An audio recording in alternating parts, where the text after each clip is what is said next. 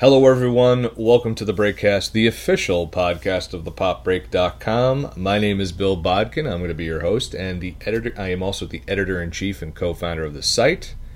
And today on the Breakcast, we are talking about AEW's All Out pay-per-view happening this Saturday night, live from Chicago. And I am joined on this podcast by one of the longest-running staff members of thepopbreak.com. He is a senior editor. He's the Hebrew Hammer. He and I almost did a demo tape for commentary for WWE in college. He's a former WWE employee, and of course, he is one of the great writers of thepopbreak.com. His name is Michael Dworkis. What's up, buddy? Doing all right. Thank you very much for that very, very, accurate but flattering introduction. Thank you. Of course, my friend. I try and rip off David Starr's intro. If you don't know him, he's got quite the intro these days. Nice. So I like how you got in there the almost did the demo in college. We almost did. It was a blizzard, and my college girlfriend was like, "You have to drive me home to Bayonne." In the middle of this blizzard, for I don't know why. We had, 18 inches that night? 18 inches, and then I had to go back to Rutgers to pick up stuff to do a paper. I left school that day. I told my parents, I'll be home in like 3 hours. It took me about 10 to get home. Yeah. But yeah, we were supposed to try out for WWE, and I was going to be the Jerry Lawler to your Jim Ross, or vice versa. I don't know. Speaking of Jim Ross, like I said, we are talking about AEW, All Elite Wrestling. They got the big pay-per-view this weekend. Going to be their last show before the big launch on TNT. So what we're going to do, Mike, starting off, is we're going to start talking about our, what we think of AEW so far, even going back to a year ago for All In. So, Mike, I've made my thoughts on AEW clear on the site, which I'll reiterate later, but what's your relationship with the AEWs? I've enjoyed the programming so far. I mean, the initial pay-per-views from All In to Fyter Fest, the productions have been great. One of the things that struck me the most is that the professionalism and the quality of the shows. I mean, you really felt that this was a big show, a big pay-per-view event. I mean, sometimes when you think of new promotions starting out, they start out small, the venues aren't that big, but they really put their all in, using a pun, into they really did though. I mean, they're showing that they really are serious about the product that they're putting on, and you could also see it in the talent and in the matches themselves. You can tell that they're all invested into the show. They really want to put on a good show. Nobody walked through anything. And you could tell there was a sense of enjoyment and real anticipation for what they were doing. I've watched every AEW event, even everything that was on Bleacher Live. And I have to say, I've been very impressed with the program. And one of the things I said to a friend of mine who was watching with me, watching AEW really got me excited for wrestling again. I felt like I was out of some, standard mundane routine, and something new and innovating was on my television. Well, for people who don't know your history with thepopbreak.com, I mean, you've been with us, and we're celebrating our 10th anniversary coming up at the end of September. You've been with us for, I would say, close to 7 years, if not more, and your role has been your Monday Night Raw, all the pay-per-views for a very long time before you were inundated with a gaggle of girls at your house. But you did everything. You've covered Raw, and you still do. Cover a lot of Raw and a lot of the pay-per-views. When you say you were falling out of love with wrestling, what was it? I'm not talking like slagging WWE, but what was it about wrestling that you just weren't vibing with anymore? The thing is that the program became stale. I didn't feel that there was much investment from the wrestlers, from the program. It just felt like, hey, it's another show. Here's what you're giving you. Take it or leave it. And maybe the storylines became repetitive, mundane. Even the talent, like I couldn't get into a lot of the stars that they were bringing in, and also the feeling that the new main eventers were kind of forced into the spotlight, were forced down our throats. I mean, some examples more current than I can think of. Roman Reigns and Dean Ambrose. Dean Ambrose, he was a guy people really got behind, and whenever they pushed Roman Reigns ahead, he got booed more. But then Dean Ambrose, it was like that dark horse. He just kept coming back over and over, and the crowd continued to rally behind him because it was what he brought to the screen. He brought unpredictability. He was great on the mic, but instead it was like, oh, no, Roman Reigns is there. We need him, front and center on the screen. And that's the thing. I think the storyline suffered and I mean, we've said before, Vince, he has his favorites. I think the overall program and the storyline suffer just because of one or two wrestlers that have to be put on TV all the time, that the focus has to be on them. So what did AEW bring, in your opinion, that changed all that? It felt new. It felt exciting. I mean, it didn't feel like that one or two individuals were the focus of the show. We didn't have to take a backstage break between every match to further a storyline. There were a lot of similarities with the New Japan program where one match ended, we had a little bit of a break, and then it rolled right into the next match. It kept you invested. It's okay to have a little bit of downtime, a commercial or two, but there wasn't something that killed the mood. It wasn't like, all right, let's go backstage for a promo, and then let's have some, more back and forth banter in a locker room. It feels like it disrupts the flow of the show. But like New Japan and what AEW did is that they had match into the next match, and you were interested in the wrestlers. You were interested in the wrestling that was going on. There was like I said, there was an exciting feel to that because it felt different from the routine programming we've been used to for, close to a decade.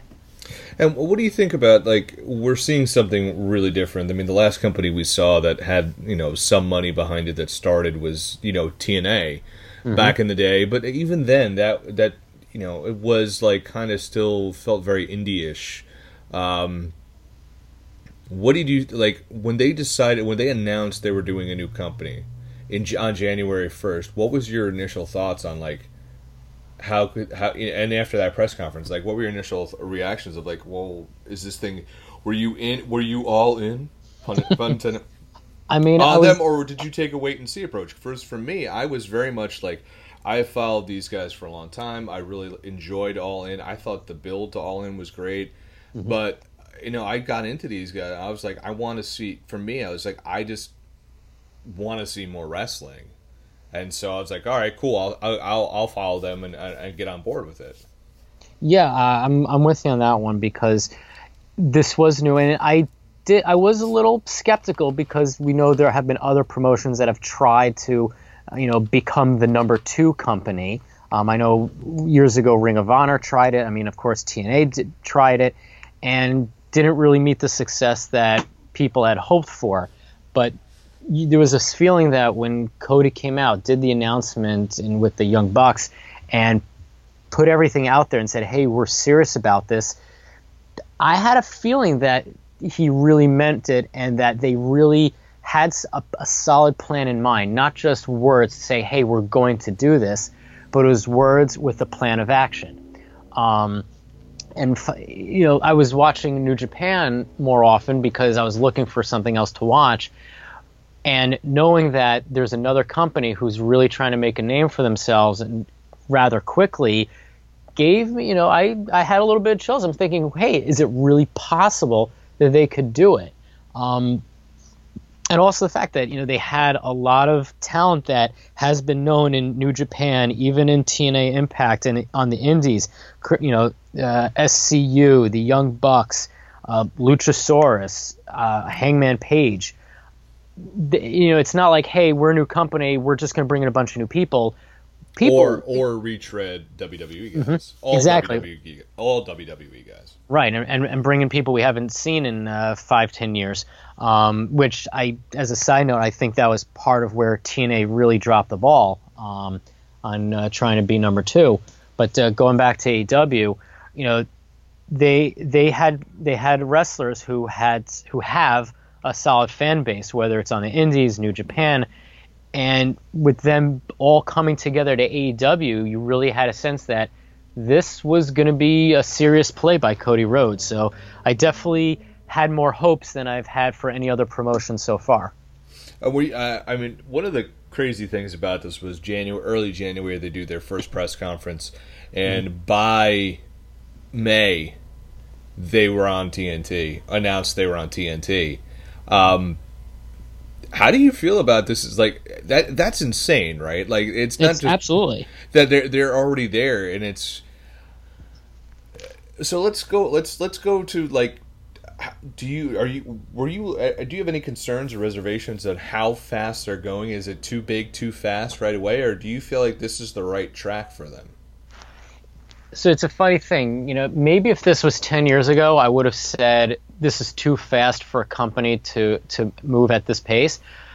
But thinking about where the state of wrestling is and the advantages of social media, YouTube, and the accessibility of streaming television, I think this is the right play now, because people want to, it's like with Netflix or Amazon Prime, there are constantly new shows being streamed, so always something new, and that's what people love now on television. People love grabbing something new and being able to say, oh, did you see this new show? They want to be the first to see something that's got a novelty to it, and AEW is jumping on that.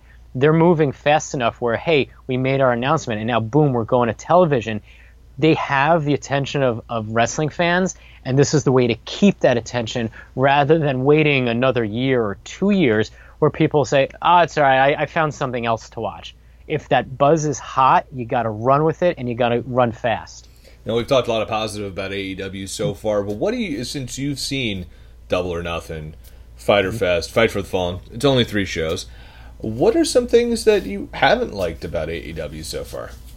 Some things that concerned was the commentary. Sometimes I felt like the commentary didn't gel well. I mean, when Jim Ross was on, he was on. He had a couple moments where I think maybe just miscommunication with some of the other commentators. But I think as they get used to working together as a team, they'll definitely streamline better. So that was one of the things that concerned. The other thing that concerned me a little bit, maybe a little too much with trying to mimic WWE's big grand pyro. Having a Titantron or, having a big screen, that seems like the standard now, so that's not something I'm too concerned with. One thing is, and I'm sure we'll probably talk more about this when we get to talking about the card, but it's one of the things that struck with me was the big chair shot of doom that Cody Rhodes took. Oh, yeah. And and also that we had that what you call it, the not the uncensored match, the unsanctioned match, unsanctioned. Thank you, the unsanctioned match.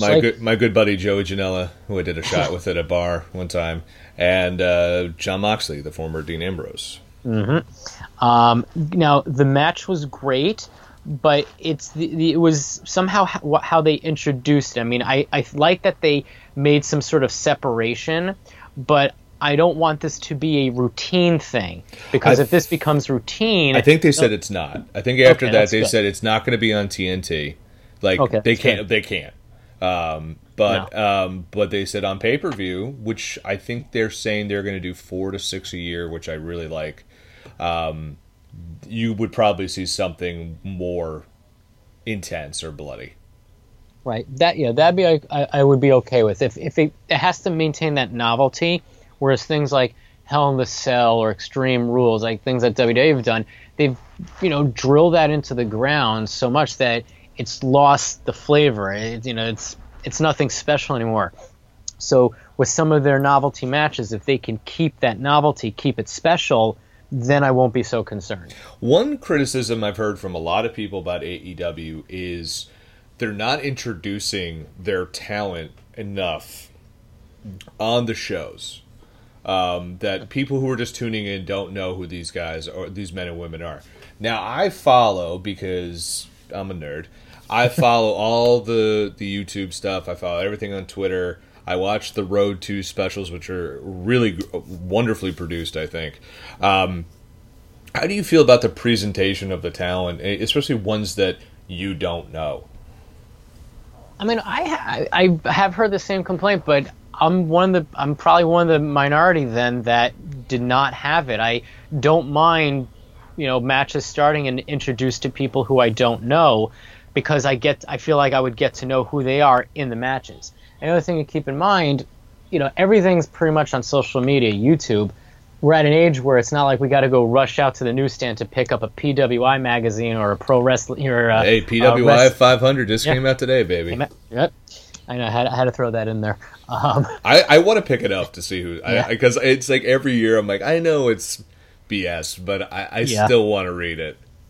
Yeah, but I know the whole posting that Seth Rollins was number one. I mean, we'll probably get to that later, but that really didn't. I don't know. I didn't really feel it. Wasn't a fan. Yeah, I don't think Will Ospreay was a fan either. Yeah, yeah, he got shelved a little bit, but I mean, in terms of new talent, this is an era where somebody watching TV can quickly flip out their phone, go on YouTube, watch part of a match, or go on Wikipedia to find out who these guys are, rather than having to be like, well, I got to pick up a wrestling magazine. We have the information handy, so for those who want to know about them, we have access to it now. I felt like that argument. It felt very stodgy. Like, it's like you can spend 10 minutes, like a minute, like spend 10 minutes of your day on YouTube if you really like wrestling to watch that. Did you, 10 million people viewed Bobby Lashley and Braun Strowman in a friggin' arm wrestling match. I know, right? You could take the 5 minutes to watch an introduction of a character for AEW. Yeah. Or even other stuff WWE does. I don't want to be this is a crap on WWE show, but I just told I don't know if I told you or someone else, the NXT UK the Cardiff Takeover. They did a 24-minute documentary putting over Walter and Tyler Bate. I wish they did stuff like that for their main event stuff, because the way they did it like a documentary, like a big fight documentary, and I'm like, and that's what AEW does. Yeah. I don't know. Do you watch the YouTube stuff? Yeah, I've been watching the YouTube stuff, and it's funny. I feel like those are produced with so much, the quality is better, and you can almost feel like it's like that big fight feel. Like, wow, they really care about these people. You really want to see the show that they're going to put on.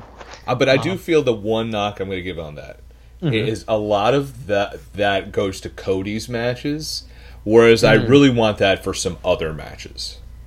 Yeah, I do agree. There is that, and actually that did remind me, one of the things my concerns about AEW is I don't want Cody to become Triple H.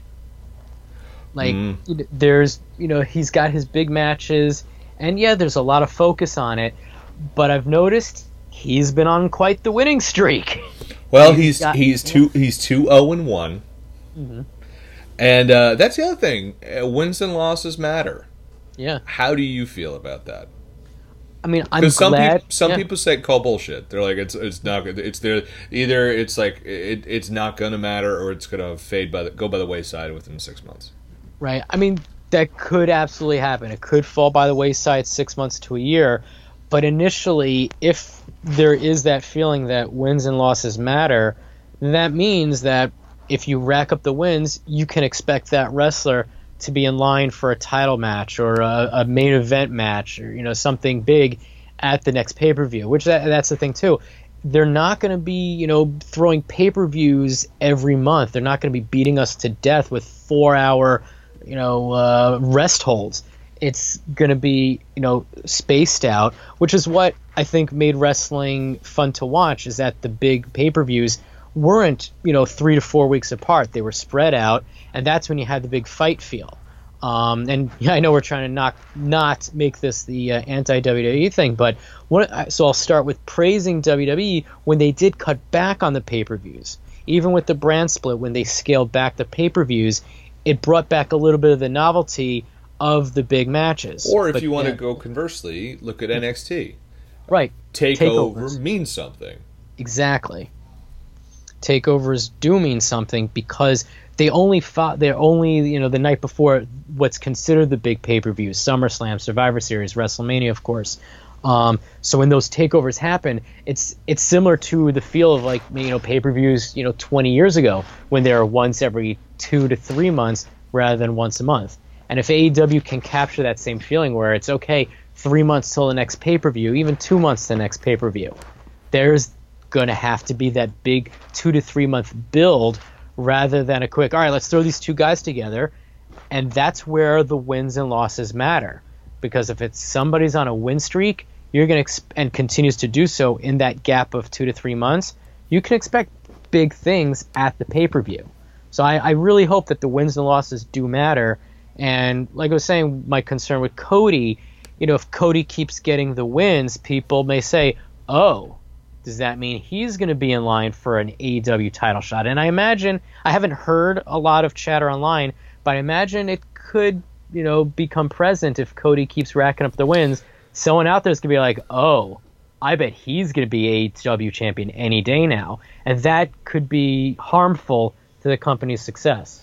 Well, I think a lot of people, anytime the Young Bucks are 3-0, and then people are saying, well, the Elite are going to book themselves to win.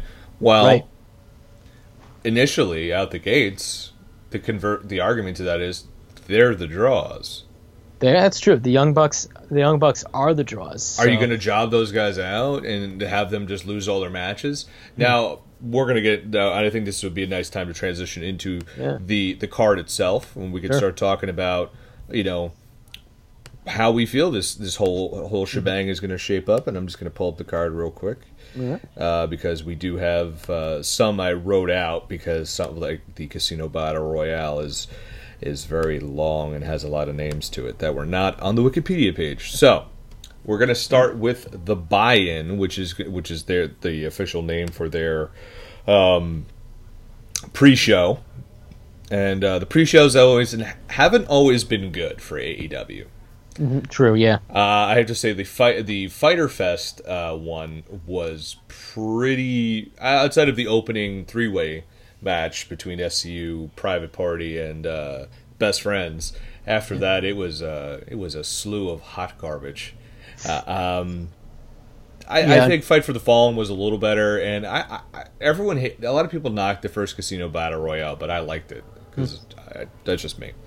So we're going to start off with it's going to be the aforementioned Private Party, Isaiah Cassidy and Mark Quinn, taking on Angelico and Jack Evans. This is going to be on. So this is kicking things off with some tag team action. So Mike, start with you first. Who do you got in this match? What do you think? What do you think of it? This one, I'm going to pick Private Party. I mean the last match at Fyter Fest. I mean they blew me away. They're incredibly talented. Definitely entertaining in the match. Not just the wrestling, but just body language, facial expressions. They really brought the show up definitely a couple notches. I mean, and I can't pronounce it the way you do. Angelico. I just don't have. Well, them. It's weird because it's Angelico, but they keep calling him Angelico. So whatever, people know what you mean. Yeah. And Jack Evans. I mean, we know what they're capable of. They've been around a long time. Jack Evans, days back, early Ring of Honor. I mean, these guys bring it every time. I mean, they kind of act like jerks in the ring, but hey, that's part of the fun. It's part of their gimmick. So you want to see them fly around and then get kicked in the face. I'm good with that. Yeah. I mean but that's the thing. Like a match with all four of these guys kicking off the pay-per-view, I think that'll really offset I guess the little bit of the letdown from the last pre-show. I think this will really set the stage for, hey, this is going to be high impact, this is going to be exciting, get on your feet because this is going to be a good show. So this will be the match to do it. How do you feel about AEW's tag team division? The Young Bucks saying we're going to give you the best tag team division in the world. Couple shows in, how do you rate their tag team division? So far, I'm satisfied. I've enjoyed seeing SoCal Uncensored. I got to go straight to Luchasaurus and Jungle Boy. They're hysterical. I love watching them on the YouTube show. Being the Elite. And that's what I was saying before. Like that novelty, that's what we've been missing. Like those antics. It's not forced humor. It's just this comedy that I feel like it goes on screen and you just have to love it. It's different. It's not. I mean, look, it could be scripted for all I know, but they do such a good job at it. You couldn't even tell. They could be improvising for all I know. And it's kind of crazy how those two got so at Fight for the Fall, popular. People were just losing their minds over everything they did, and as was I at home. Mm-hmm. I'm going to get into the crowd once we get to the main show, but. I am wondering, so Jack Evans and Angelico are 0-2 in AEW. Private Party is going into the second TV taping to take on the Young Bucks. Right. I think you're right. I think Private Party's going to win because they have the momentum. Would it stun me if Jack Evans and Angelico won because they've lost so much already? No, but I think Private Party, especially going into TV... that's going to be something, and I think maybe Angelico and Jack Evans, once the tag team tournament starts on TV, I think you're going to see them pick up the wins there. Mm-hmm. Yeah. So definitely see that. So now we're going to go into the let's just jump into the big one. It's going to be the 21-woman Casino Battle Royale, and for those who don't remember the first Casino Battle Royale, it's going to be entrants coming in 5 at a time. They're going to each be a card is drawn from a deck, and whatever the suit is. So you're going to have the hearts, diamonds, clubs, and spades, and they all come out in clusters. The first one was, and there's one wild card. Now, the one wild card last year, last year, it feels like a year ago, at Double or Nothing was Hangman Adam Page, and that was due to politics and whatnot. Right. So this is going to be to determine the number one contender for the women's title.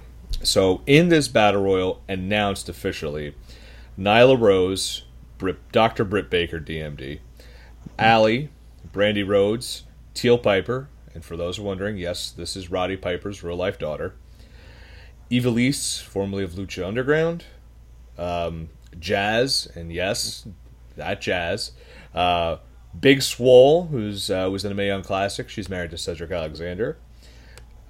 Sadie Gibbs, who's been under contract with AEW, but this is her official debut.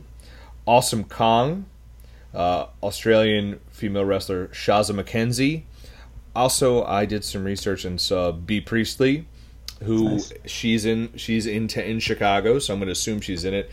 2 women who were signed to the AEW roster that haven't been announced, but I'm going to say they're going to be in it, are the librarian Leva Bates and Penelope Ford.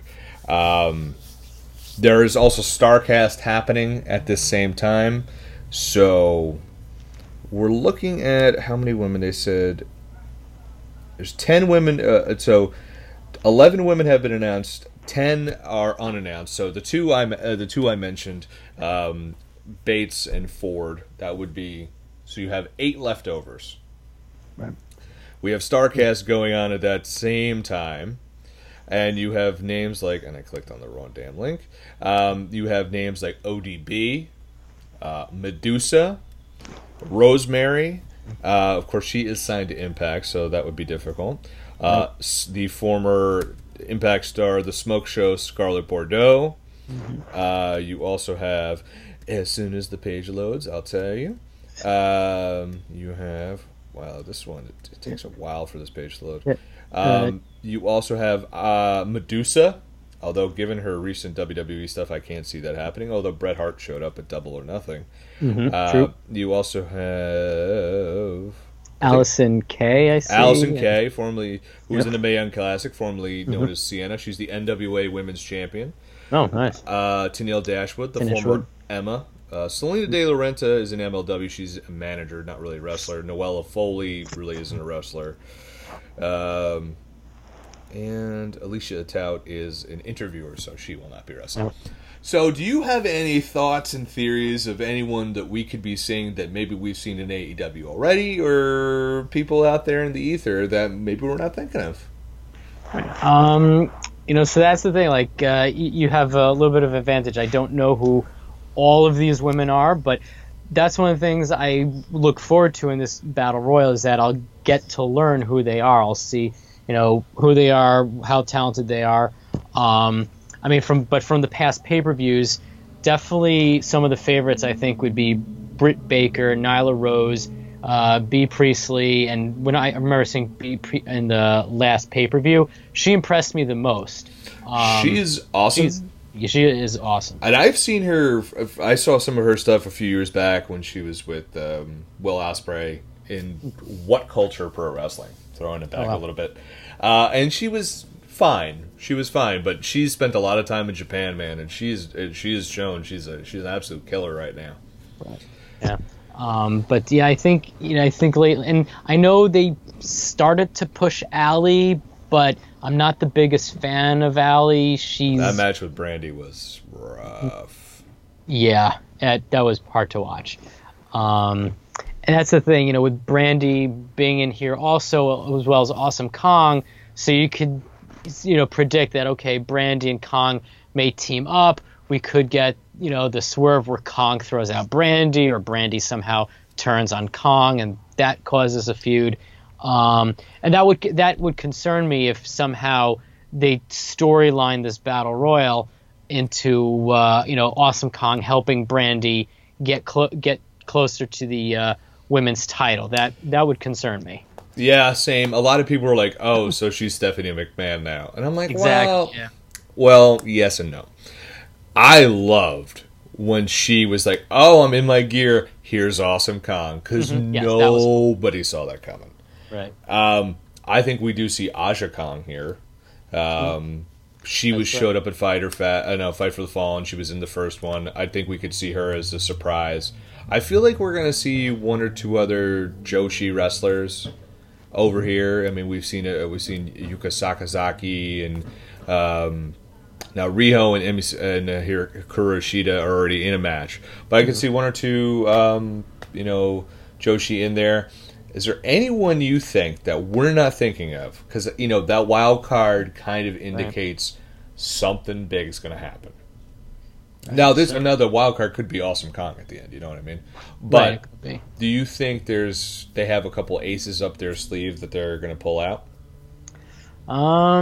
It could happen. I mean, I would like to be surprised by somebody we haven't seen in a while, and I don't know if she is still wrestling or she called it quits. I haven't followed up with on any news with her, but sometimes I say, hey, whatever happened to AJ Lee? Well, she lives around the corner. I mean, probably literally lives around the corner. I was thinking that today too in the car. I'm just like, man, AJ Lee would be one hell of a get. I mean, she hasn't wrestled since she left since I guess since Paige beat her, or I guess she had she had a match with what was her last one? Was that WrestleMania? Was one of her last ones? Yeah, it was shortly after. I mean, she dropped the title, right? No, because she did that tag. She did that tag match with Paige, right? It was. Right. I think. I don't remember. I don't remember either. It's been that long. Yeah, we're gonna here comes the nerds typing on a podcast. One second. All right. Listen, hold on. Divas Championship in return. Return to Raw. A 6-woman to the next match. She was okay. So she retired the night after WrestleMania 31. That was that looks like 2014. So it's been 5 years, just like Punk. Wow. Yeah, I can't believe it. She would be hell of a get. The one I keep hoping they're going to get, and I don't think it's going to happen, and they've talked about it too. I really want Tessa Blanchard to come out.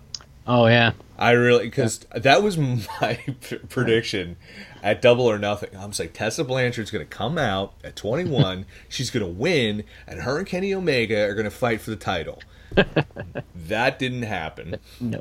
But I would love to see Tessa, AJ. I could see them bringing in someone like ODB to come in there, pop the crowd. Right. They did that at the Double or Nothing day. Like Dreamer came out, and I'm just trying to think anyone else. Like, who else could come out that would be just like kind of pop the crowd? I can't really think of anybody. Yeah, I mean, that's the thing. A lot of the, major female stars that we know from maybe 10 years ago, they're considered WWE legends, but hey, like you said, Bret Hart showed up to present the AEW title. I mean, what would happen if, say, Lita showed up out of nowhere? I mean, that would be insane. That would be kind of cool. Yeah. Let me go to Lita's Twitter and see what she's doing right now. She's not at Starrcast this year, so what's up, Lita? Oh, she has that. Oh, she has that like random. Oh, yeah. It never pops up because it's something like Machete Girl. That's her Twitter.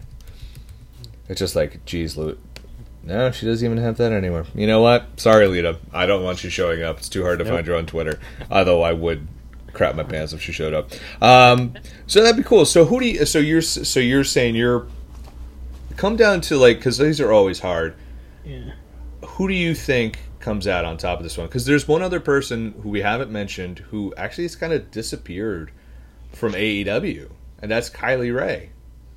That's right. She was on the first one, and then there was this thing where she was injured, and we have not seen or heard from her since May. And she deleted her Twitter, and a lot of people were like, "Ooh, this is not good." And rumor and innuendo was she like kind of maybe cracked under some pressure, or maybe she has legit injury. Who knows? So maybe she's a surprise. She's from the Midwest. That'd probably get a big pop. But who do you think? If you can't pick a winner, who's in the ring? Final 2 to 4. I could give you a final 4. I could say it could come down to Nyla Rose, Britt Baker, Bea Priestley, and we'll say Awesome Kong. I'll go with Awesome Kong in that for the final 4. I'll buy that final 4. And if you had your druther, okay, let's say who do you want, and who do you think? I want Nyla Rose to win. That'd be cool. But I think that it could go to Britt Baker. I like the Nyla Rose call because I liked her in that 3-way, especially when she did that hanging, diving knee drop. I was just like, that's sick as hell. Yep. And Excalibur had a great call on that.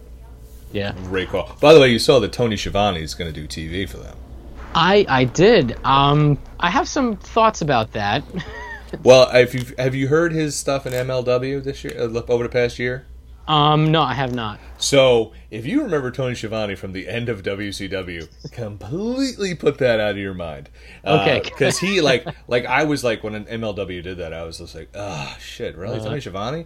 And then, when I heard him calling, I'm like, oh my God, he sounds like he loves wrestling again. And, he's into he was into it. So I was like, so it's going to be cool. Yeah, but I think it'll be Britt. She's been the face of the company.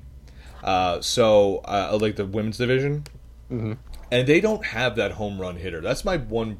If I have a knock on AEW's women's division, every division, if you look at Impact, it's Tessa Blanchard, Jordynne Grace, Ty Valkyrie. You look at WWE, we obviously know what they got. We know what NXT has. I would say, if you're going to, they're number 3 AEW in terms of the quality of content of the women's division. And that's not to say they're bad. It's just they have not built that marquee name yet. Right. It's like you have a lot of potentials, but no standouts just yet. Outside of Awesome Kong. Mm-hmm. Yeah. People. That's the thing, because she's already a name. People know her already. Absolutely. So we are both going to go Britt Baker on that one. Okay. Mm-hmm. All right. So the next match on the card. So we're going to go to the main card. Let's move away from the women's match. Let's talk about the match you want to talk about the most, and that is SCU taking on the brand spanking new team, sort of Luchasaurus, Jungle Boy, And Marco Stunt. I got to tell you, when Marco Stunt showed up, now, again, I had no idea who he is. But you don't know his story? I did not know his story. Insane. But I mean, now I've become familiar with him. But when he first showed up, and that was Fight for the Fallen. My first reaction is, why is there a 12-year-old on the turnbuckle? Dude, it was fantastic. Everything afterwards. So his whole thing was he showed up at Joey Janela's Lost in New York a year ago, and he was in the audience, and this guy Kyle the Beast comes out and says, and now Marco's a trained wrestler. I think it was out of Alabama, and Janela saw him somewhere, and he was just like, "Oh, I'm going to bring him in," and Kyle the Beast is like, "I'll fight anybody," and Kyle's a big dude. I know his brother, and I shot a wedding with his brother once, and he was like, "I'll fight you." And he's like, "How old are you? You're not old enough to fight me." And then Marco goes, "Well, I'm old enough to do your mom." And they proceeded to have a hell of a match. And Marco, he bounced off Kyle because Kyle's a big dude, was able to stand on his shoulder, did all this stuff, and the place went nuts. So then he got into the all-in, over budget battle royal. And ever since then, I've seen him a few times for GCW in Asbury, and he is pint size. Yeah. I think this match could be one of my favorite matches of the show. Because SCU, I think SCU is crazy underrated. And because I've just seen the way when those three guys get in the ring and they operate, I feel like they're on another level. And I think in AEW, I've seen them in Ring of Honor, they were good. But when they got in those first couple matches at AEW, especially the main show opener on Double or Nothing, they were incredible. Yeah. Yeah, all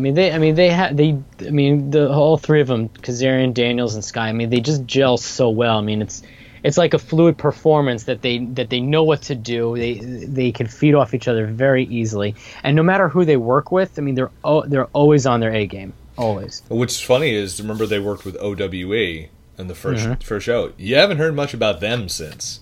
No, that was going to be a big part of AEW, and now I think they only focused on Shima. Yeah, they had Christopher Daniels versus Shima and Kenny. That was and that was it. Like, they really didn't do much afterwards, and I remember they made the big announcements with the promotion, but it kind of fizzled a little bit. Nothing. I mean, maybe they're waiting for television. And they'll bring it back, but I don't know. I've heard that it's going to... I've heard, visa problems. But, yeah, I don't know. So, who do you got in this one? Man. Who do I have in this one? I mean... man. I say, I love SoCal. They're just that good. But... You know what? Let's go. Let's make this fun. I'm gonna pick Luchasaurus, Jungle Boy, and Marco Stunt. I think because that's collectively known as a boy, and their dinosaur. Nice. That's an awesome name. A boy, and his dinosaur. Fantastic. But I mean, that's the thing. Like SoCal, I look at them a bit as, they're the veterans. I mean, that's Daniel's gimmick as being the ring general. Nice uniform and everything. Mm-hmm. But I think giving on a big pay-per-view like this, I think having the boys and the dinosaur go over the win, I think would be a very good move. Because if I remember right, I don't think Luchasaurus and company won their last match. No, they did not. They were in the triple threat with the Dark Order and Angelico and Jack Evans. Right, and the Dark Order came out on that one, if I remember. That is correct. Yep. So I think this time around we need to give Team Dinosaur a victory here. Yeah, SCU loses nothing by losing. Yeah. And I think the younger guys need a bit of that, and they're so hot right. They're canceled. They're so hot right now. Yeah. That you got to give them something. Let's go to the Joshi singles match, which is going to be Riho, who's been on pretty much every AEW show so far, taking on Hikaru Shida. She was the team captain of the winning team that Riho was on at Double or Nothing. Yep. I mean, both these Joshi wrestlers, they're great. They're very, very entertaining. Little hard to call because, I was trying to think, like, who would benefit best from a win. I mean, like you said, Rio has been featured more often, so it is possible she may get a win if there's future pushes for her. But you know what? Come to think of it, I would like to see somebody else get a little bit of a push, so I'm going to call Hikaru on this one. I think it's going to be, I could see that because they definitely made a big deal out of signing her. Yeah. But I feel like the crowd is way more behind Rio right now. So I could see her going to the main event. And because she has that kind of never say die attitude, she gets a lot of like sympathy. So if someone like a Nyla Rose or Awesome Kong won, there's like that Spike Dudley character. I could see her getting ragdolled but doesn't give up and gets a really good match out of it. So I'm going to go Rio with this one. Okay. Let's go to what has now been dubbed the Cracker Barrel Clash. God damn it. Someone's going through the barrel, first off. That has to happen. And it will be Janela. It's going to be King of the Goths, Jimmy Havoc, taking on Darby Allin, taking on the bad boy, Joey Janela, Jersey's own. What did you think of how this match got set up? I mean, they've done pretty well. I mean, all three guys, I mean, they're pretty on equal footing. I mean, it's I'm not trying to think, like, what's a good word to put for this one. It's going to be batshit crazy is what it's going to be. I mean, there you go. That's a good one. But I liked how I thought one of the best matches on Fight for the Fallen was that 6-man. Mm-hmm. Because one thing I think AEW, I don't know if many people would agree with me on this, but one thing I think AEW does very well is they do a good job at times of telling stories within the match. And that match was everyone hates Shawn Spears. Like MJF doesn't get along with Shawn Spears, so they're not going to get along. Everyone hates Sammy Guevara because he's a jerk.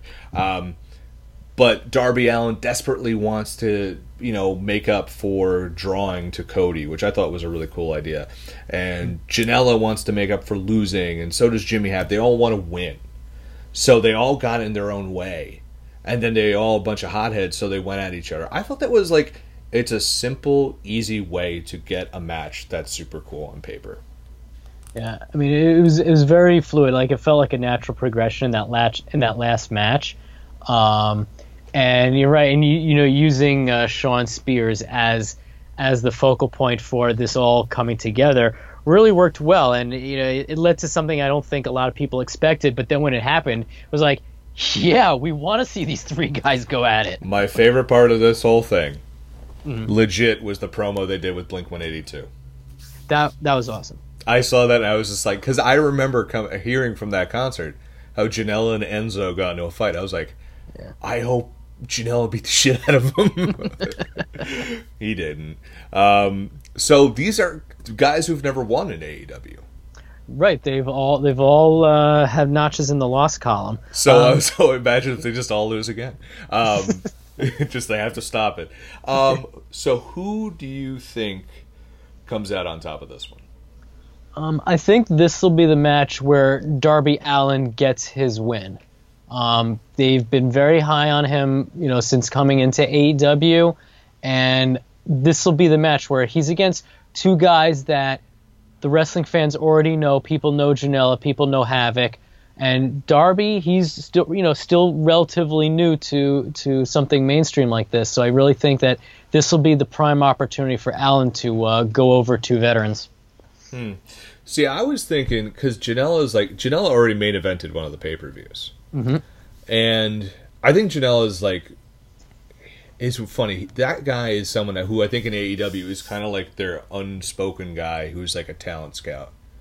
Because he has a great eye for talent, because he found Jungle Boy, and he found a lot of Marco, I think you're right with Darby Allin, but for some reason, I'm going to go with Jimmy Havoc. Jimmy's been a guy, remember at Double or Nothing, he was out there. He kind of set up the 4-way at Fyter Fest, but he came out to fight MJF. He had his, they singled him and Jungle Boy to go out there in a segment with Bret Hart. Yeah. That means something. You're probably right with Darby Allin, but I think I'm going to go with Jimmy Havoc taking this one. Let's move on to what is going to be a tag team match for the winner receives a first-round bye in the inaugural AEW Tag Team Championship Tournament. We have the Best Friends, the Kentucky Gentleman, Chuck Taylor, and Trent Beretta, or just Trent ? Taking on the Dark Order, Evil Uno and Stu Grayson, formerly known as the Super Smash Brothers. Let's talk about the Dark Order first. If there's been one really bad spot creatively in AEW, in my opinion, it's been the Dark Order. Yep. Their debut got over like a fart in church. Or, to keep it so we're all inclusive here, a fart in temple. Thank you. Hey, man, listen. I know you're not going into church anytime soon. So, was a big... I don't know if you ever saw them team previous to this, but the Super Smash Brothers, to me, they're great. They had great matches with the Young Bucks and PWG. Unfortunately, due to immigration issues, they got yoinked, and they had to wait 5 years to come back to the States, and that's why AEW booked them full time. Yeah. But man, oh man, the fans don't like them. Now, do you think after their match at Fight for the Fallen, do you think the tide is turning for the Dark Order, or do you think this is just BADD bad? I think it needs one more go, because the last show, really, when we saw the Dark Order in the ring, and look, we know them as the Super Smash Bros. They're good, and we know that they have good chemistry. But I 100% agree. The debut of the gimmick was very confusing, a little WWE-like. Which I think might have turned a lot of people off very quickly.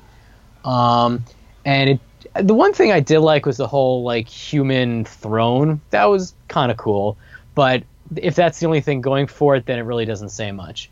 I think there's going to have to be a shift from the gimmick to the wrestling if the Dark Order is going to be considered, as a serious team. I think this pay-per-view will show if it's going to carry on. If not, they're going to have to bail the gimmick, I think, because it's just going to be a lost cause. But that being said, I want the Best Friends to get the first round bye. I really do. But I have a feeling, because it seems like they've invested in the Dark Order gimmick, I have a feeling they're going to be the ones to get the first round bye. I think so too. I think they need to give them the first round bye, because I feel like they're going to be in the finals against whomever. Mm-hmm. I like the Best Friends a lot. They've, Chuck Taylor, they're hilarious. I mean, their entrance video is the weirdest thing in the world, and it's hot dogs and aliens and weird. Can you think of any other time when a hug gets a crowd pop the way it does? They do the Okada zoom out. Come on, I know, right? But it's great, and that's what. And I don't think Chuck and Trent lose anything by having this. Although, we're saying, the Dark Order has to win, because if they lose, then no one's going to care. Right. So I think the Dark Order has to win. The Best Friends they're great. So I wouldn't mind just seeing running skits of them doing best friend things every week. Honestly, so we're going to both go in the Dark Order here. Yeah. Okay, let's. It'd be kind of cool. Maybe if they realize by the end of the tournament that this Dark Order thing isn't working, do something where, I don't know, somebody does hypnosis on them, and suddenly the lights go off, lights come back on, and they're back at the Super Smash Brothers. Well, they can't be because of the name. Super Smashing Brothers. Yeah, something. Brothers of Smashing Things. Well, they used to be Player Uno and Player Dos. Oh, okay. And then, so. I don't know. I get what you're saying, but like then that's almost too obvious of just like these guys fucking suck. But they're great in the ring. That's the thing. They're really good. So I think like they need them winning will overcome all this. And of course you have the built-in gimmick where someone can end up like their mask guy and beat someone up like we saw Jericho do. Let's go to so I guess because this match is a little colder than anything else. Unfortunately, we're not getting the match promised, which was John Moxley taking on Kenny Omega. All right, before we get into that, what do you think of Mox post WWE?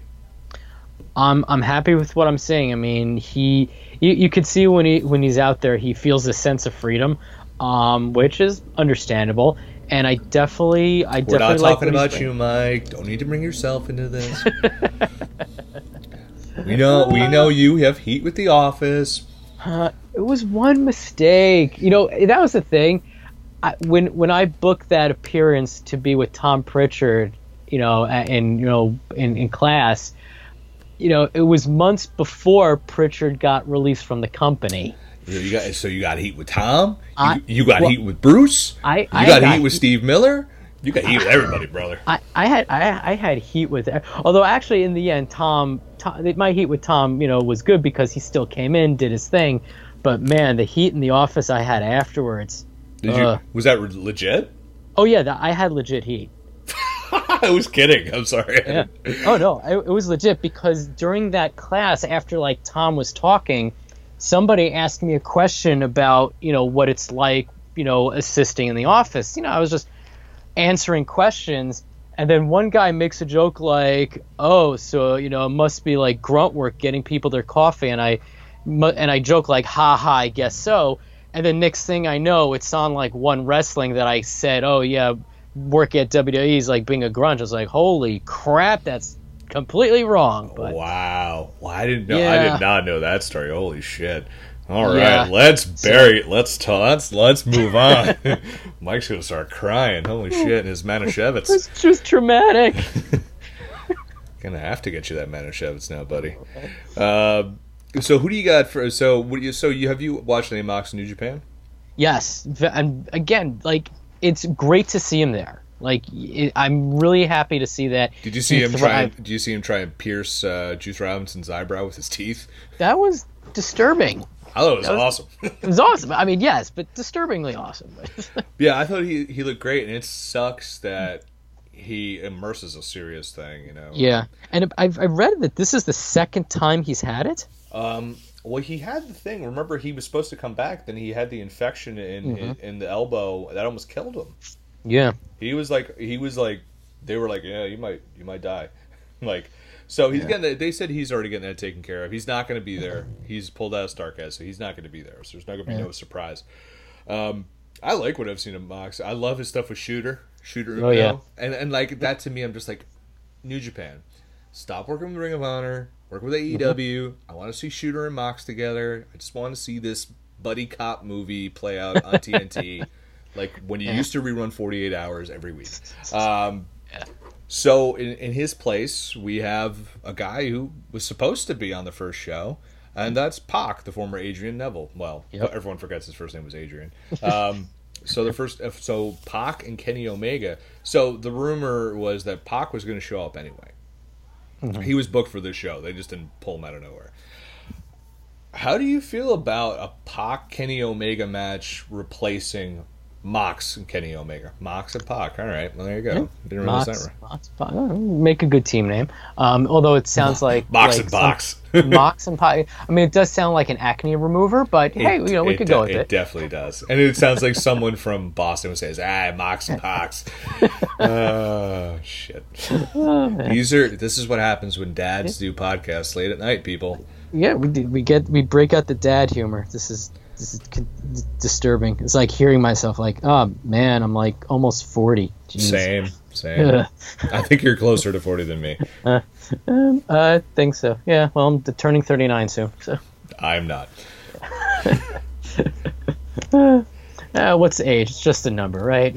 All right. So what do you think about this replacement match? I'm good with it. I'm happy to see that Pac is finally going to be in AEW. Yes, I'm disappointed it's not Moxley, but you know what? It's this match. I have no doubt will be a great match. Everyone, I know we had our expectations for the big confrontation with Moxley and Omega. You know what? I'm good waiting a little while. Yeah. Let that simmer a bit, and then the heat will build up. But now we're getting Neville. We're getting Pac against Omega. This I don't know if I want to go as far as saying a dream match, but you know what?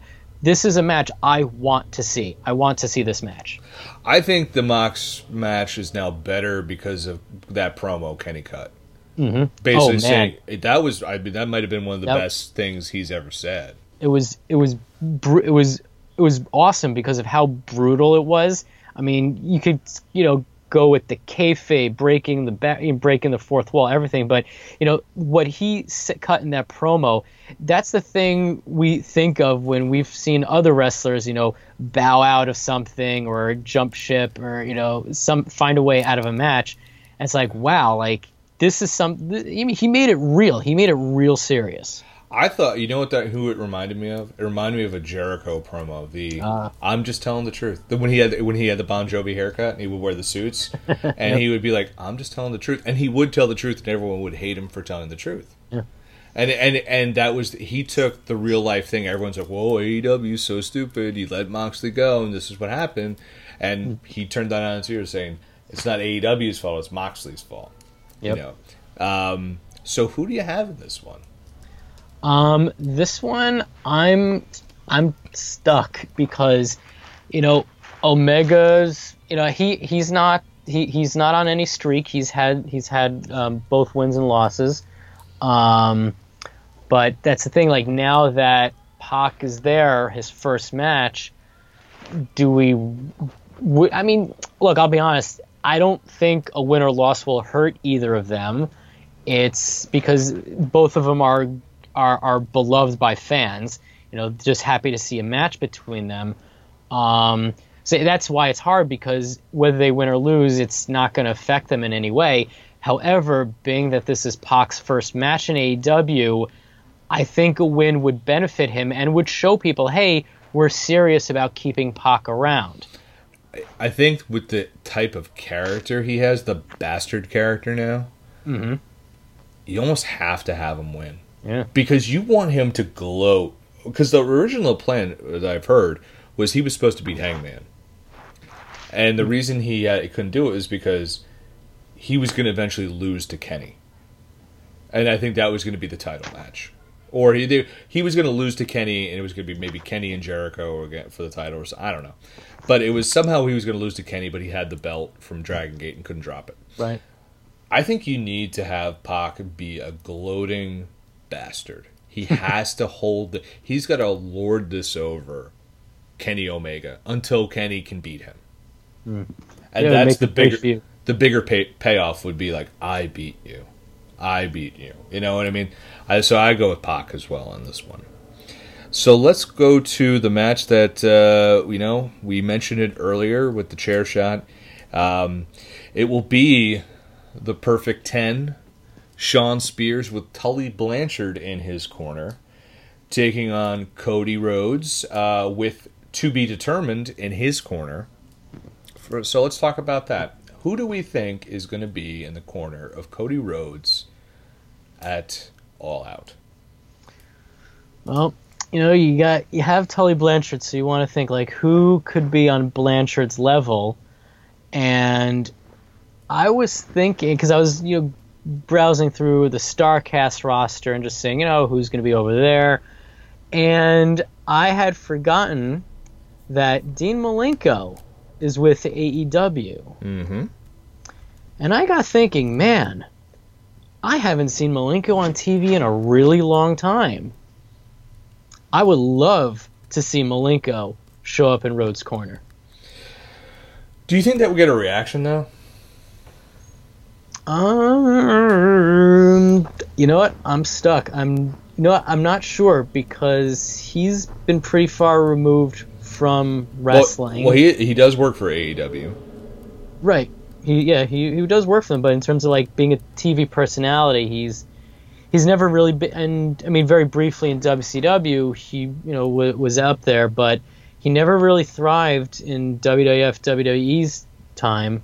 So maybe not. That might not get the reaction that AEW would want. I mean, another pick I could think of would be his another Four Horsemen, Arn Anderson. So that's what I was thinking too.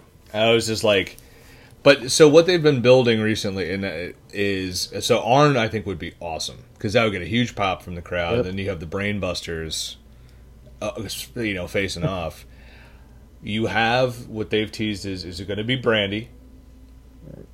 Is it going to be Dustin Rhodes? Mm-hmm. Or will it be Cody's best friend, MJF? Uh-huh. Here's what I think may happen. Wild booking scenario. Even if he's not, somehow this whole situation is going to lead to MJF versus Cody. And a big blow-up main event feud. Because the way MJF talks so positively, because he hates everybody except for Cody, I could see him being like, he is in the corner, he gets involved in the match. He's not in the corner, he still gets involved in the match. But any way he slices it, he costs Cody the match. Or Cody loses and MJF uses this as like, you didn't pick me. My best friend didn't pick me. And that leads to him turning on Cody one day. I like that. I like because that MJF isn't booked on this show. That's right. He does not have a match. And some people have another theory what he's going to do. And I've heard this one is pretty interesting, that they're going to play Cult of Personality. And MJF comes out instead of CM Punk, and he says, wow. effing marks. Do you think this guy's going to show up? That would be fantastic. I would laugh hysterically. I mean, MJF he's embraced this old school heel persona, and he's turned it up to a level that's it's like he does it like crafting a masterpiece. The way he can piss a crowd off it's like it's a ballet to watch. It's beautiful. Well, have you ever listened to his podcast he did with Jericho? I have not. Which was an in and out of character. Which he says, I'm not in character, I'm just doing this. But dude, he lives that and breathes that every second of the day, and it's insane. So, how do you feel? So we got to talk about the chair shot. That is the straw that stirs the drink, and they are not afraid to show that chair shot over and over again. Now, I look at it like this. I wasn't a fan of it in the beginning. We know the chair was gimmicked. We know where he hit him wasn't a dangerous spot, but he did cut him open, and that was unintentional. Yep. I feel like if that's the only chair shot we see in AEW, that will be one of the most effective uses of a chair shot ever. Because it's become so taboo and so against the grain and so not done anymore that it worked. Because it was so heinous that a guy would come in and try and clobber a guy in the head with a chair, knowing what we know about chair shots to the head. Right. And I think the reasons behind Shawn Spears becoming a heel, and I knew it the moment Cody said he was a good hand in that video. I'm like, that's it. I was like, that's it. Yep. That's the turn. I think this whole feud has been built great, and Cody just signing a contract and walking out. I think this has been built beautifully. What about you? Yeah, I agree. The way they built the feud, very well done. Nothing too, aside from the chair shot. I mean, it has like that build, after the chair shot, big hype, simmered down a bit, and then gradually building up like, hey, they're going to collide. And, it has like, it's like you're turning the burner on the oven up again. It's like it gets hotter and hotter, and here it is. And I agree, the way that they had that intro video when they announced Shawn Spears coming to AEW, and Cody's like, yeah, he'll be all right. He'll be a good hand, like that, very passive, and in a way, that very subtle, condescending tone, which really, I mean, doing that for someone that we knew as Ty Dillinger, who should have been so much more in WWE, but never had that opportunity, was purely just a numeral gimmick, and now is getting this huge shot in AEW. So having Spears go the full heel turn on Cody, and that's the chair shot. That's the thing. It was very shocking when it happened. I mean, I jumped. I was like, "Holy shit, that happened!" It was like, "Whoa!" But then afterwards, watching it again and again, I'm thinking, "Oh, they did that. They went there," and I wasn't sure how I felt. Not about them repeating it, but thinking like, "Oh, could this become part of it? Is this going to be something we expect now, that there will be massive headshots?" And I wasn't comfortable with that, partly, like you said, because of what we know chair shots do, but also I don't want shock value like that to become so repetitive that it ruins it. I agree, if that's the one chair shot we see and maybe we get something different a couple months down the road, I would be fine with that, because that shows novelty. Don't give me a gruesome chair shot every month, because I'll be like, oh great, next event, 4 weeks of television. Oh, we're due for something. I don't want to expect it. I want it to be unexpected. I don't want that level of blood again. I know people love seeing blood. Makes things serious, but when it's unintentional, that worries me. Sure. It worries me that they were willing to cross the line with a chair shot to the head, and now saying like, oh, that drew real blood. Are they willing to do that again? And I don't want them to. I don't think you're going to see a chair shot. You might, actually, in this match. I wonder if you will. See the receipt, but you're going to see blood in this match for sure. Yeah. Cody's going to coast to coast this son of a bitch, I think. Because that Dustin match, oh, man. Oh, yeah, that was crazy. That was nuts. My one concern is, like, we haven't really seen Shawn Spears, like, legit wrestle. Mm-hmm, right. Like, go out there and have a great match. We haven't seen that before. Nope. And like, if he listens to... He's not listening to this. But it's like, do you think he's got it in him? And for a big match like this, I think he does. It may not be... I'm hoping the hype doesn't dilute it all, where it gets so overhyped and then people are like, oh, that's all he did. Like, I think he could definitely put on a good match. I like I said, my fear is that the hype may give people this impression that he's going to give this spectacular, wrestling clinic. This is going to be a fight.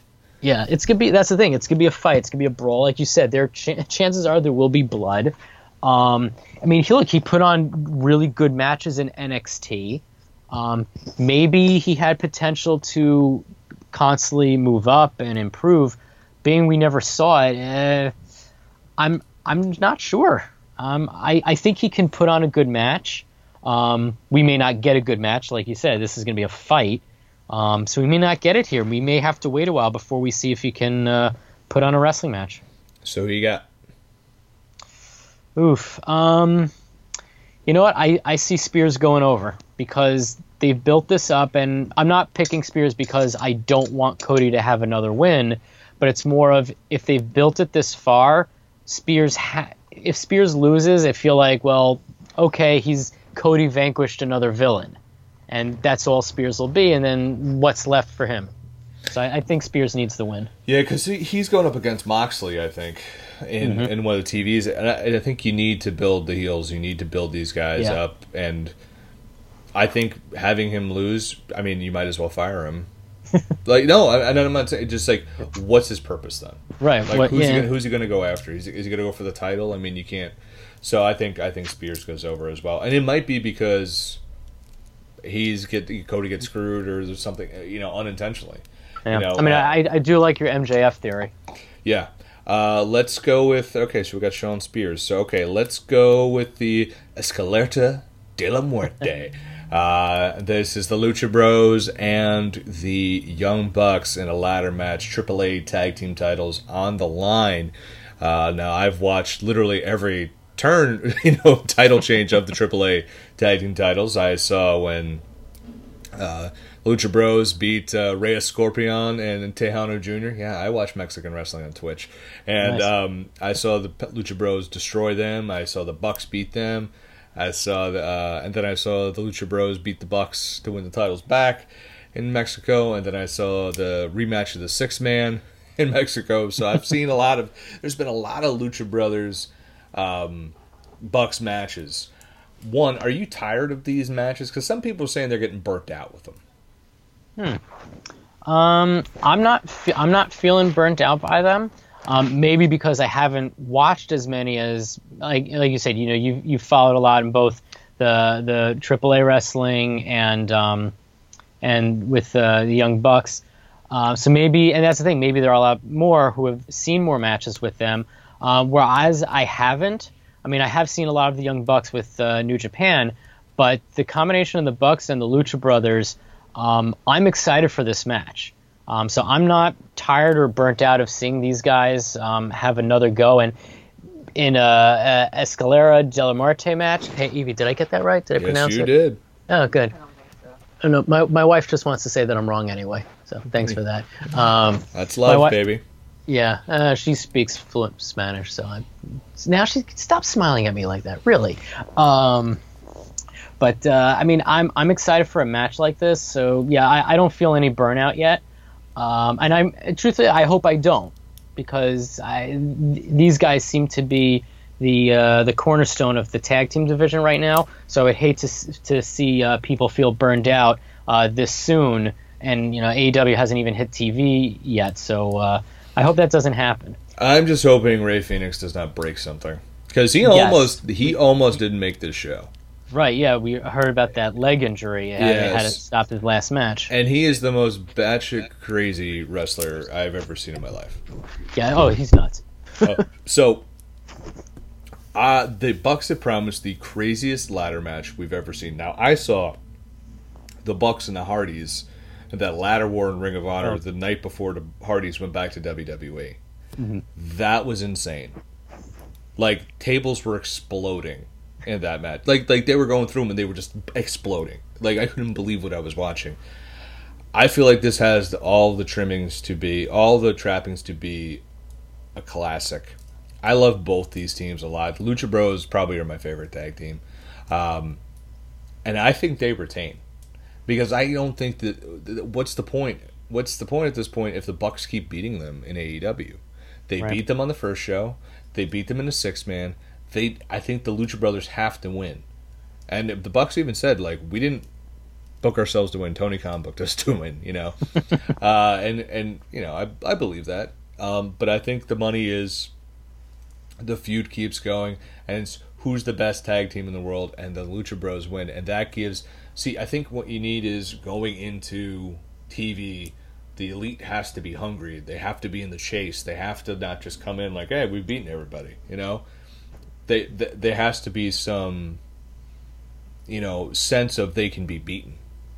Yeah, absolutely. In AEW. Like, Private Party, you're just going to sit there like, oh, there's no chance Private Party's going to win. You need to throw some doubt in there. They just lost, I think, like, the smart money would be to book Lucha Bros to win. You have more stuff where they can have AAA with the tag team titles. You can have more stuff there. But I think this is going to steal the show. It's going to be a hell of a match. Yeah, I'm calling the Lucha Brothers also on this one. Having them, defend the AAA Tag Team Championships on AEW, and I hope I see that more often. With them as the champions. And I agree, this match will most likely steal the show. Hoping Rey Fenix, doesn't go too crazy and shatter every bone in his body. But yeah, this will be the match to watch, and I agree also. Having the Young Bucks not win this match, it sets them down a notch in a good way. Like you said, makes them hungry, and it shows that they're not this invincible, unbeatable tag team. It shows that, hey, they can be beaten, which then says, hey, any team can win. Any team has a shot. Any team can become AEW Tag Champions.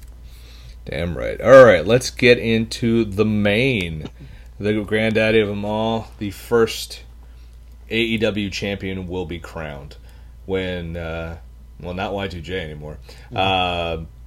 Chris Jericho takes on Hangman Adam Page. Now, one thing a lot of people are criticizing is a lot of people don't think, especially after he didn't get the warmest reaction at Fight for the Fallen, that Hangman Adam Page is not what everyone said he is. He's not that good.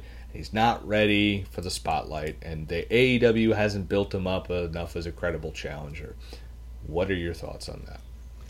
I mean, I can see where the naysayers are coming from, because he hasn't been given that big presence in AEW to have people think like, oh yeah, he's world champ material. He's the guy that people want to say he's the first AEW champion.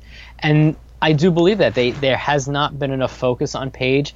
I mean, his match, his last match at Fight for the Fallen, it was okay.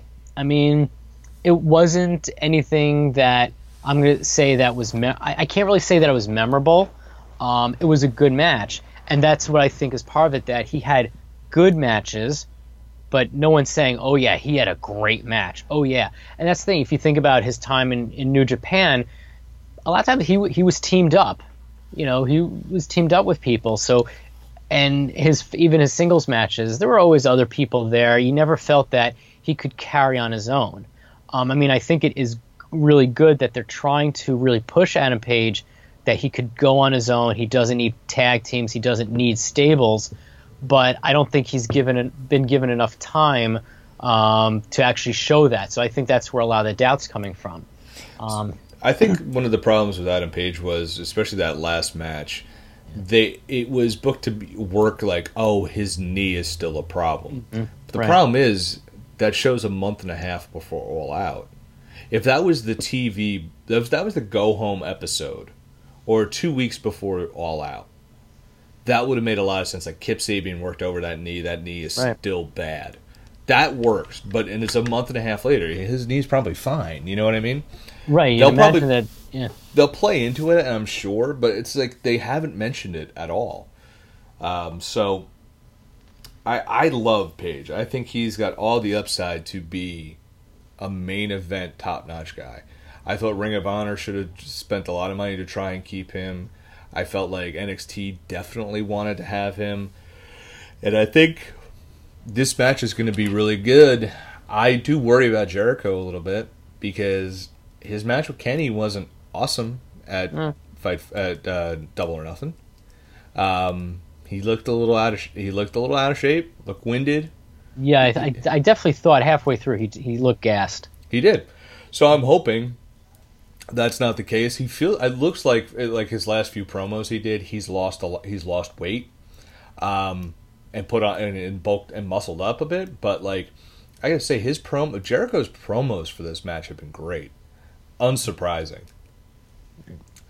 Yeah, I mean Jericho's he's a master of the mic. He knows how to cut a great promo, and I agree with the concerns. And we've seen it. And when he's made his appearances, he didn't always look in the best of shape. And that new finishing move he has, that spinning back elbow, the Judas effect. The Judas effect.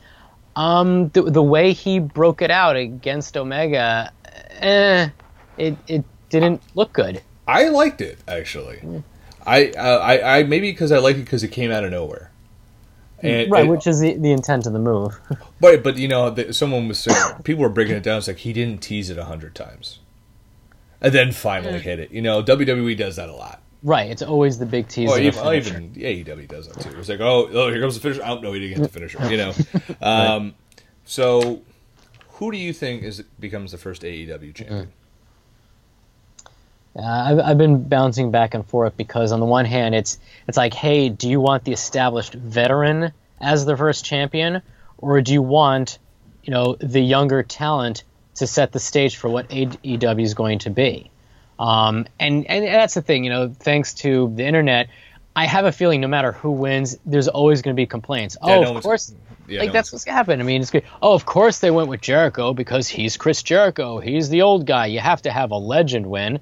And then if Adam Page are like, oh, of course they want Adam Page. He's Cody's guy. They want to show that AEW is a fresh thing. So there's always going to be that criticism. And I'm hoping, the powers of AEW don't get too much stress to figure it out. I don't think. I think the easy call here is you put the title on Jericho. That is the easy call to say, you know, Jericho should be the first champion. And I'll be honest, it's not a bad call either, because, and you said before, you know, establishing a base of heels gives the roster people to chase.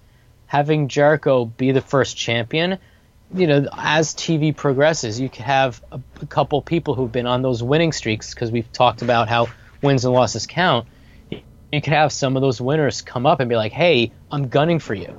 Like, let's say Darby Allin or Jimmy Havoc, Janela, one of those guys. Okay, they haven't been on a great streak, but if winning that triple threat and winning some matches on TV, we could see one of them, you know, eyeballing Jericho. Or I think that, or someone else. I've been weighing it back and forth. Page would be a great victory for him. Mm-hmm. But would it be received well? I don't know if it would be received well. And I don't know. That crowd, like, let's talk about the AEW crowds for 1 second. They're bought in on everything. That Double or Nothing crowd might have been one of the best wrestling crowds I've seen in years. They made that show special, I thought. But I think going into TV with Chris Jericho as your champion isn't a bad thing. But then again, it's just like, someone posed this, like, what's better? Jericho coming in as the gloating heel or Jericho as the desperate heel? Because in his most recent video, Jericho said, I need to win this title, because if I lose to the Hangman, the legend of Chris Jericho begins to die. And I was like, his time is running out. Yeah, and he's just like, and I'm not done yet. And he still hasn't gotten his thank you. And I could see him just being like, that's going to be his thing. I deserve the thank you. I'm your first champion. I deserve that thank you. I drew all those people. I sold this house out in Philadelphia or D.C. or wherever. So it'd be interesting. I'm going to go with Jericho on this. Yeah. And I think the number 2, I think Paige will have that title one day. Yeah. I think, like I said, it's not a bad idea to have to have Jericho go over as the first champion. It's somebody for people to chase. And you know what? It'll give Adam Page some time to maybe get over with the crowd and maybe graduate from being a good wrestler to a great one. So we got to address the elephant in the room. The tattooed elephant in the room. And that is one Mr. CM Punk. Oof. He's going to be at StarCast. That's happening the same day as All Out. Conrad Thompson, who runs StarCast, says there is no way CM Punk is wrestling at AEW. And you know what we know about pro wrestling? Don't believe anything. Hey, if you go back to the podcast I did last year for All In, I said there's no way Jericho shows up unless it's a video thing, and he puts over the cruise. Well, he showed up. He's never going to wrestle for anyone from Vince McMahon. Guess what? We all thought they're all going to WWE. Guess what? Didn't happen. So Punk's come out there and he's given the same song and dance he's given a few times. Oh, I've received text messages, but I didn't receive a real offer. Very repetitive in what he said. Do you think, and not do you want, but do you think CM Punk shows up at All Out at some point in the night? I think he will. And I'm going to highlight those words, that he will show up. Meaning he will be there. He doesn't have to step into the ring. He doesn't have to punch anyone or wrestle. But I think he will simply appear, because we know his grudge against wrestling has stemmed from his grudge with Vince McMahon, Triple H, and WWE. And Colt Cabana. And now Colt Cabana. That's a sad story. Oh, it's very sad. But that's the thing, and that came at a time when people thought of wrestling, people said, well, WWE is wrestling. Well, now WWE is not the wrestling anymore. Now you have AEW, and I think just having Punk show up, and he could show up, smile, wave to the crowd, and then go back to the locker room, and that'll send the message of, I endorse AEW. And for Punk, maybe he'll get some satisfaction saying, hey, screw you, Vince. So what is your thought? Will Punk come? Will we hear Cult of Personality? Will he step through the curtain? Will he even be in the audience? If he does, it will be at the very final seconds. Because people are going to be chanting his name the whole night. Yep. And if he shows up at the first thing, people are still going to chant his name the whole night. Right. So I think Jericho wins, and he just... and this would be great. Just like how Moxley showed up. Jericho, or somehow, or Paige wins. I could see Paige winning because of Punk. Where Jericho tries to do something, Punk jumps the rail and helps him out. Or stops him from cheating. And then we have so here's what you do. Paige is your champion. Punk and Jericho is is a feud. So this way, the two old guys get to fight. But if I'm Punk, and I'm not, a lot of people say he has no interest. It depends who you talk to. You hear, he has no interest. Well, then what was that video a few months ago where he was coming into shows and hitting GTSs on people? Right. Under a mask. People said that's not the first time he's done that. I know he has the movie coming out, and I could see, and I suppose there was that rumor that his agent called Fox Sports 1 about him being on the WWE panel show, which I doubt. But I could see it happening. And honestly, if I'm AEW, you want him there because now you have one of the ultimate reasons why you need to tune into that first episode over NXT. CM Punk's back. And imagine he just comes in the ring, does something, and says, see you Wednesday. See you October 2nd. And everyone's like, shit. Yep. That's how you end it. And people will hate him because they hate him. Oh, he's a dick. Whatever. Sure. Who cares? Wrestling's wrestling. Just watch it. It's like, I could see him coming out. If he doesn't come out, people will say it's a failure. That AEW could not, and Tony Khan with all his money could not get him to come out. Would if he doesn't, would you be disappointed?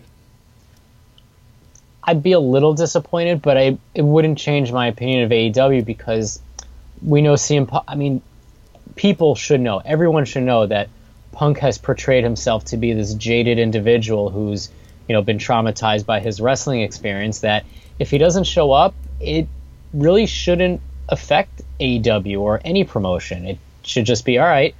Punk decided not to show up, and that's his choice. And that's not even a knock on Punk. It's just Punk not wanting to participate, which is fine. Yeah, he doesn't have to. No one's twisting his arm. He's almost 40, if he's not 40 already. I mean, I'm sure he doesn't mind his body not hurting all the time. I can imagine, yeah. So it's like, I could see it. Right. But, man, it would be cool. Yeah, it would be cool. Like you said, it would be cool for him to come and just say, see October 2nd, and that'll be the button that makes people tune into AEW over NXT. So let's get into it. Yeah. Let's get into it. What do you think? AEW versus NXT on Wednesday nights. We knew Vince McMahon was going to do it. It wasn't, it was no secret. We all kind of figured that. Do you? I take it you're an NXT fan. Mm-hmm, I am. Are you worried about NXT being a 2-hour show on the USA Network? I'm a little concerned, but I have seen online that the booking for NXT should not change. That Vince, for now, is not going to be involved, which I'm happy about. Obviously, making the move to USA, they may have to make some production changes. I'm hoping that it means that they're not going to fall into the routines that Raw and SmackDown fall into. But it also tells me that out of all of WWE programming, they have realized that the only program able to stand up to AEW is the NXT program. And I feel that if they would have moved SmackDown up against AEW, SmackDown would be crushed. There is no way SmackDown would be able to compete with AEW. So NXT was definitely the smart move, and it's definitely going to be a Wednesday Night War. It's going to be tough. Although the one thing that's different is, and actually, as I mentioned before, everything's streaming, DVR. Like, it's not where it was back in the 90s where you had to pick a channel or set your VCR to record something while you're watching the other channel. You can, watch one and then watch the hour later. Well, one thing also is NXT is going to be on the WWE Network on Thursday night. Mm-hmm. So, a little bit of overkill. Well, they kind of had to, because the international viewers are like, do we have to? Because they supposedly, right. I guess they have to wait 30 days for Raw, and so or SmackDown, or 30 days or X amount of days for Raw and SmackDown to show up. It's quite a while. Yeah. So people were like, seriously, we're gonna have to wait because you're going up against AEW. We have to wait 30 days for NXT. NXT is not big enough in regards to like that, Monday Night Raw, SmackDown that has that 20+ year cachet that everyone else does. So it's like they have to keep that audience, right? So I mean, man, it's gonna be. My worry is, like, I think it's a good move for NXT because there's a lot of talent that is not getting TV time. Yep. And they can tell stories. I mean, they just did that breakout tournament with 8 guys. It's just like, oh, yeah, we signed all these dudes. Oh, we haven't just established who their characters are, but, here they are. Oh, yeah, Angel Garza rips his pants off, which I knew about because I had seen him in Mexico. But, like, it's like, why the hell is he doing that? Because he's a hot dude. That's why. The ladies are going to love him. But it's like, I'm just worried that what they're going to do is they're going to be like, this week it's Becky Lynch, this week here's this guy. Like, right. The smart money would be a main roster WWE talent would be like someone like Apollo Crews who's coming to like rehab and is like get over again. You know what I mean? Well, it's like what they're doing with Tyler Breeze and Fandango. Yeah. And then, supposedly the rumor was they were looking at Enzo and Cass to come back. But that's not happening. No, thankfully. Yeah, well. Although Cass, I saw a clip of him at a recent indie show, and he's in shape. And the shape is not circular; it's not round. Yeah, well, listen. Some of us have an ab. Man, we gotta. I'm not gonna hate on that. But it's when I want them to use those cameos like Territories would use Andre the Giant, where it's just like, I need a partner, and I'm bringing this person. I'm bringing, it's a woman, it's the women's division. I'm bringing Becky Lynch to help me out. Or I went there and I talked to Finn Balor, and he's coming back to NXT. That's cool. And you use him in a tag team match. Or there's a bounty on someone's head, and Rusev is coming in. Or we're going to... I don't want them to come like Braun Strowman to come in and roll through Velveteen Dream. That would or the Undisputed Era. You know what I mean? It's just like you can't devalue those guys just to get your mainstream fan to go to NXT. That's what I don't want. Yeah, and it's definitely a valid concern because listen, it's WWE. It wouldn't shock if and this I dread the most. I mean, although there probably would be some entertainment from it if Roman Reigns ever showed up on NXT, forget the fans cheering him. That'll instantly kill it. I mean, I don't want Roman Reigns on NXT. I feel like Roman Reigns' reputation is not what Roman Reigns' reputation was 4 years ago. True. That is true. So, I mean, but if he came in as the mystery partner for Pete Dunne, for example, and hey, Roman Reigns put over Buddy Murphy. I mean, he beat Buddy Murphy, but he made Buddy Murphy. Over, yeah. He made Buddy Murphy look like a fucking star. You know what I mean? So it's like he's willing to put guys over. He always has. It's not his fault that WWE just didn't want to, make him show he could actually work with people. But what are you watching live, and what are you catching on DVR? Gonna be honest. At the onset, I'm going to watch AEW. I want to be there when they go live, and I want to see what happens. And Listen, I'll catch up on NXT, which the thing is, it's something I'm already used to. I don't always watch NXT Wednesday nights when they, put on the new show on the network. I usually watch it maybe Thursday night, Saturday night. I barely watch it, to be honest with you. You know why? Because I see the spoilers online, so I know what the storyline is. Right. So, and that's another thing that could change, and people may want to tune in, or they may wait for it to be on the network. And I think, like I said at the onset, I'm definitely going to be tuning into AEW. I want to see what they've got. If it, let's see how it goes for a month. Maybe my opinion might change, or if AEW turns out to be as good as the hype is, I may stick with AEW, and NXT I'll just catch up on the network like I usually do. For me, I'm definitely catching NXT in those first 2 weeks. I think that'd be really cool. I want to see but again, like you said, I know the product. I know what I'm going to get. I know what type of matches, what quality of matches I'm going to get. So for me, I'm like, okay, well, I'm going to DVR that. I'm going to look at the new thing, where I don't know what they're going to be like on TV. And supposedly there's a whole bunch of stuff on their TV show with the quote unquote analytics and the wins and losses and like analysis and stuff like that, more sport based. I'm like, all right, I want to see how that works. Yeah.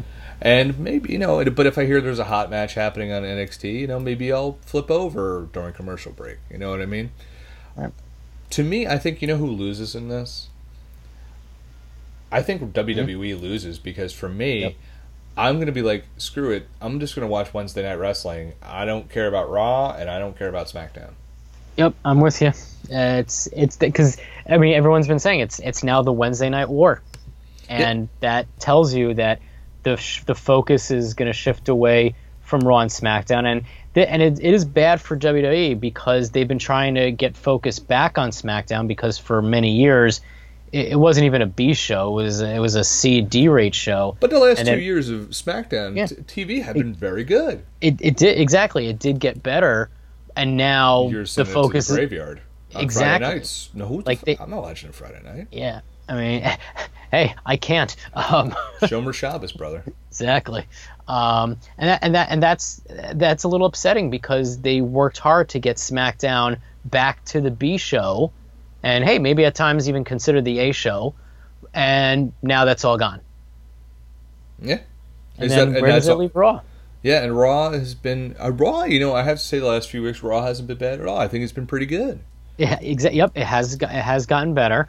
There's been a little less Baron Corbin, although the meme of King Corbin floating around is pretty funny, I have to admit. He's going to win the King of the Ring. King Bacon. That joke King Bake. Come on. That joke is over with Rob.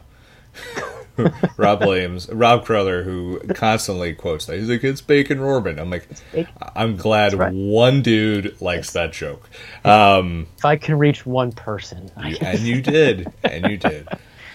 So I think it's a matter of like, I don't like, but if I miss Raw, like, I'm not exactly like sad about it. Yeah. Like, when I missed, like, Sasha Banks' return, I'm like, shit, I missed that. All right, let me go back and watch that. You know what I mean? Because I was walking my dog. And, but for the most part, I'm just like, all right, cool, it's 3 hours. I can miss it. Like, but AEW right now, like I said, it's the new thing. It's the new hip thing. Like, I want to see what they're doing and how it launches. And for me, it's like, I almost feel like you kind of got to support it because it's like, if AEW goes under, you go back to WWE, and it's just like, it's the same shit we've been watching. And it's the same it's the same thing, Yep. And... we get to see Cody and the Bucks go to WWE and to watch them, get a WCW treatment. I mean, that doesn't sound fun. Nope. So, all right, man. So that is our all-out preview and predictions. Just a spoiler for everyone, my predictions are usually 100% wrong. So everything that Mike picked against me is going to happen. CM Punk is gonna show up in the first match. He's gonna show up. He'll be guest timekeeper. He's gonna wrestle Dustin Rhodes in a bull rope match. It's gonna be a 45-minute snooze fest. And Leo Rush is gonna be the special guest referee. No, that will not happen. Okay, so Mike, where can people find you on social media, man? These days I'm still on Twitter. You can find me on Twitter, OmegaX80. And of course, constantly writing when and where I can for the Pop Break, so you can always find my columns there. I kind of stalk social media, Facebook and Twitter every so often. I have not quite gotten the hang of the Instagram, so it's not going to happen there. We're going to be writing a lot more wrestling this year, man. Now it's going to be a lot of wrestling. 4 shows, plus, you got the New Japan stuff still happening. You still have MLW, you still have Impact, which has been very good, but no one watches because only I get Pursuit. It's been really good if you could find Impact, man. It's been awesome. And then NWA. NWA is going to try something. Friggin' NWA is back. Out of nowhere. I think, I don't even know where they're going to air their show. It's going to be a studio show out of the PBS in Atlanta. That's wild. Like right now, NWA has 5 guys in it. And 5 guys and Allison Kay. So we'll see. They're not working with Ring of Honor anymore. Ring of Honor is still going somehow. Yeah. That show is... That's the most disappointing of them all. Like, Ring of Honor, so long ago, back watching at the Rexplex, like, you thought, man, this is going to be the future. And yeah, it's the future, but all their guys are not with Ring of Honor anymore, and Ring of Honor seems to be floundering. Yeah, I mean, I was there at the Garden, and New Japan had a hell of a show. Ring of Honor did not have a good show. Nope. And since then, I think New Japan was kind of on the schneid after the whole... I feel like after Wrestle Kingdom, where Naito didn't win, and then there was the whole the Elite leaving, I thought New Japan I was about to cancel my New Japan World subscription, and then I kept it because I forgot to cancel it.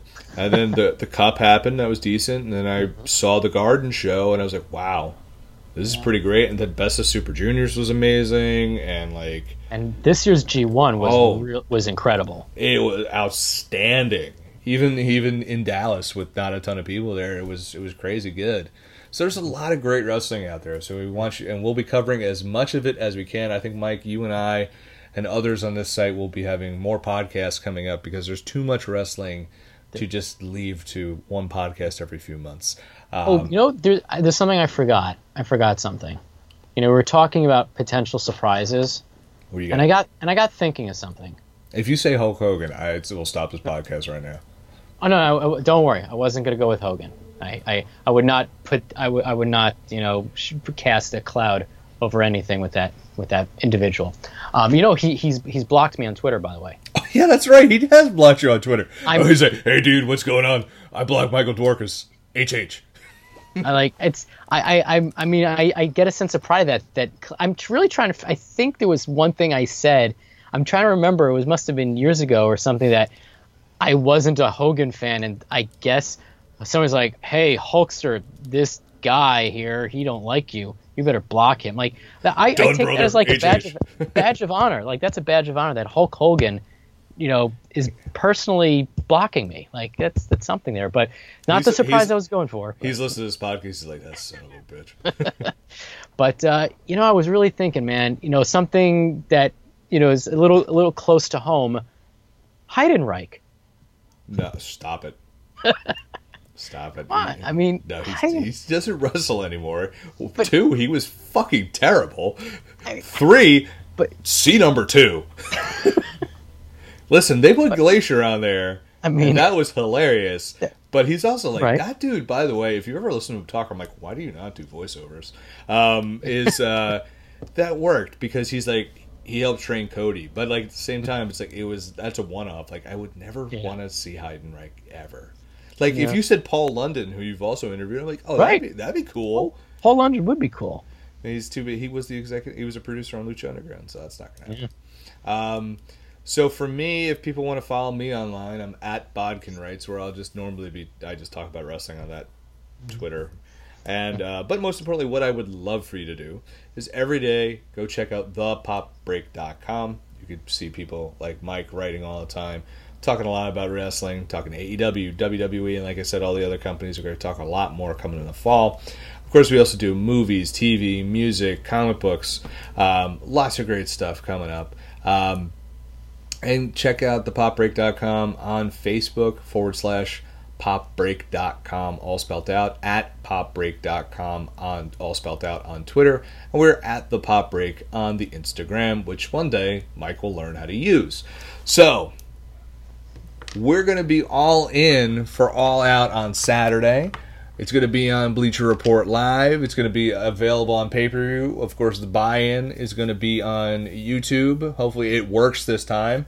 And there's no random closed captioning, which just sounds like it's coming from Mel Mac. There's a little Alf reference for everyone. And, so I hope you enjoyed wrestling this weekend. Of course, don't forget, you got NXT UK TakeOver Cardiff, and then there's New Japan Royal Quest, which is on Fight TV. So there's a lot of stuff happening this weekend. It's going to be awesome, and there's so much awesome wrestling going out there. Be positive about wrestling, people, because it's super cool. So it is cool. It's a good time to be a fan. It's the best time to be a fan, man. So for the Hebrew Hammer, Michael Dworkis, my name is Bill Bodkin. Thank you for hanging out with us.